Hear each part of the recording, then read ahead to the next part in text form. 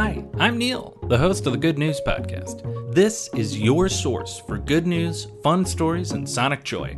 All of this goodness is coming to you from beautiful Chicago, Illinois.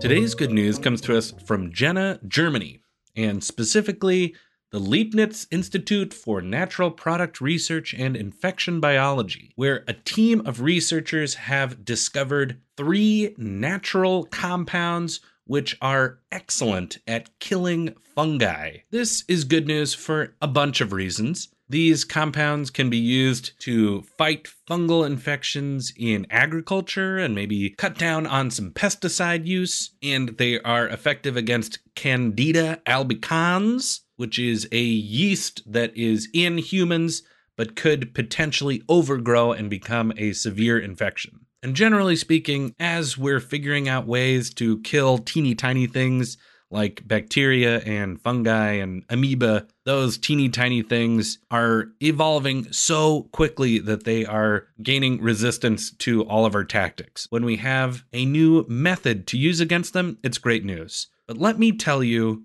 why I think this is such a fun little bit of good news, because they are so effective and powerful. The researchers have named them after a very effective movie star, Keanu Reeves, which I think is pretty darn fun. Keanu Reeves, of course, has figured prominently on the Good News Podcast before because he is well known to be a very good guy. People love him for movies like John Wick and The Matrix, and apparently these researchers definitely do too. Sebastian Goetz, a co-author of the study that introduced these Keanumycins, is quoted as saying, "The lipopeptides, the Keanumycins, kill so efficiently that we named them after Keanu Reeves because he, too, is extremely deadly in his roles." It delights me when scientists have a bit of fun when they are naming something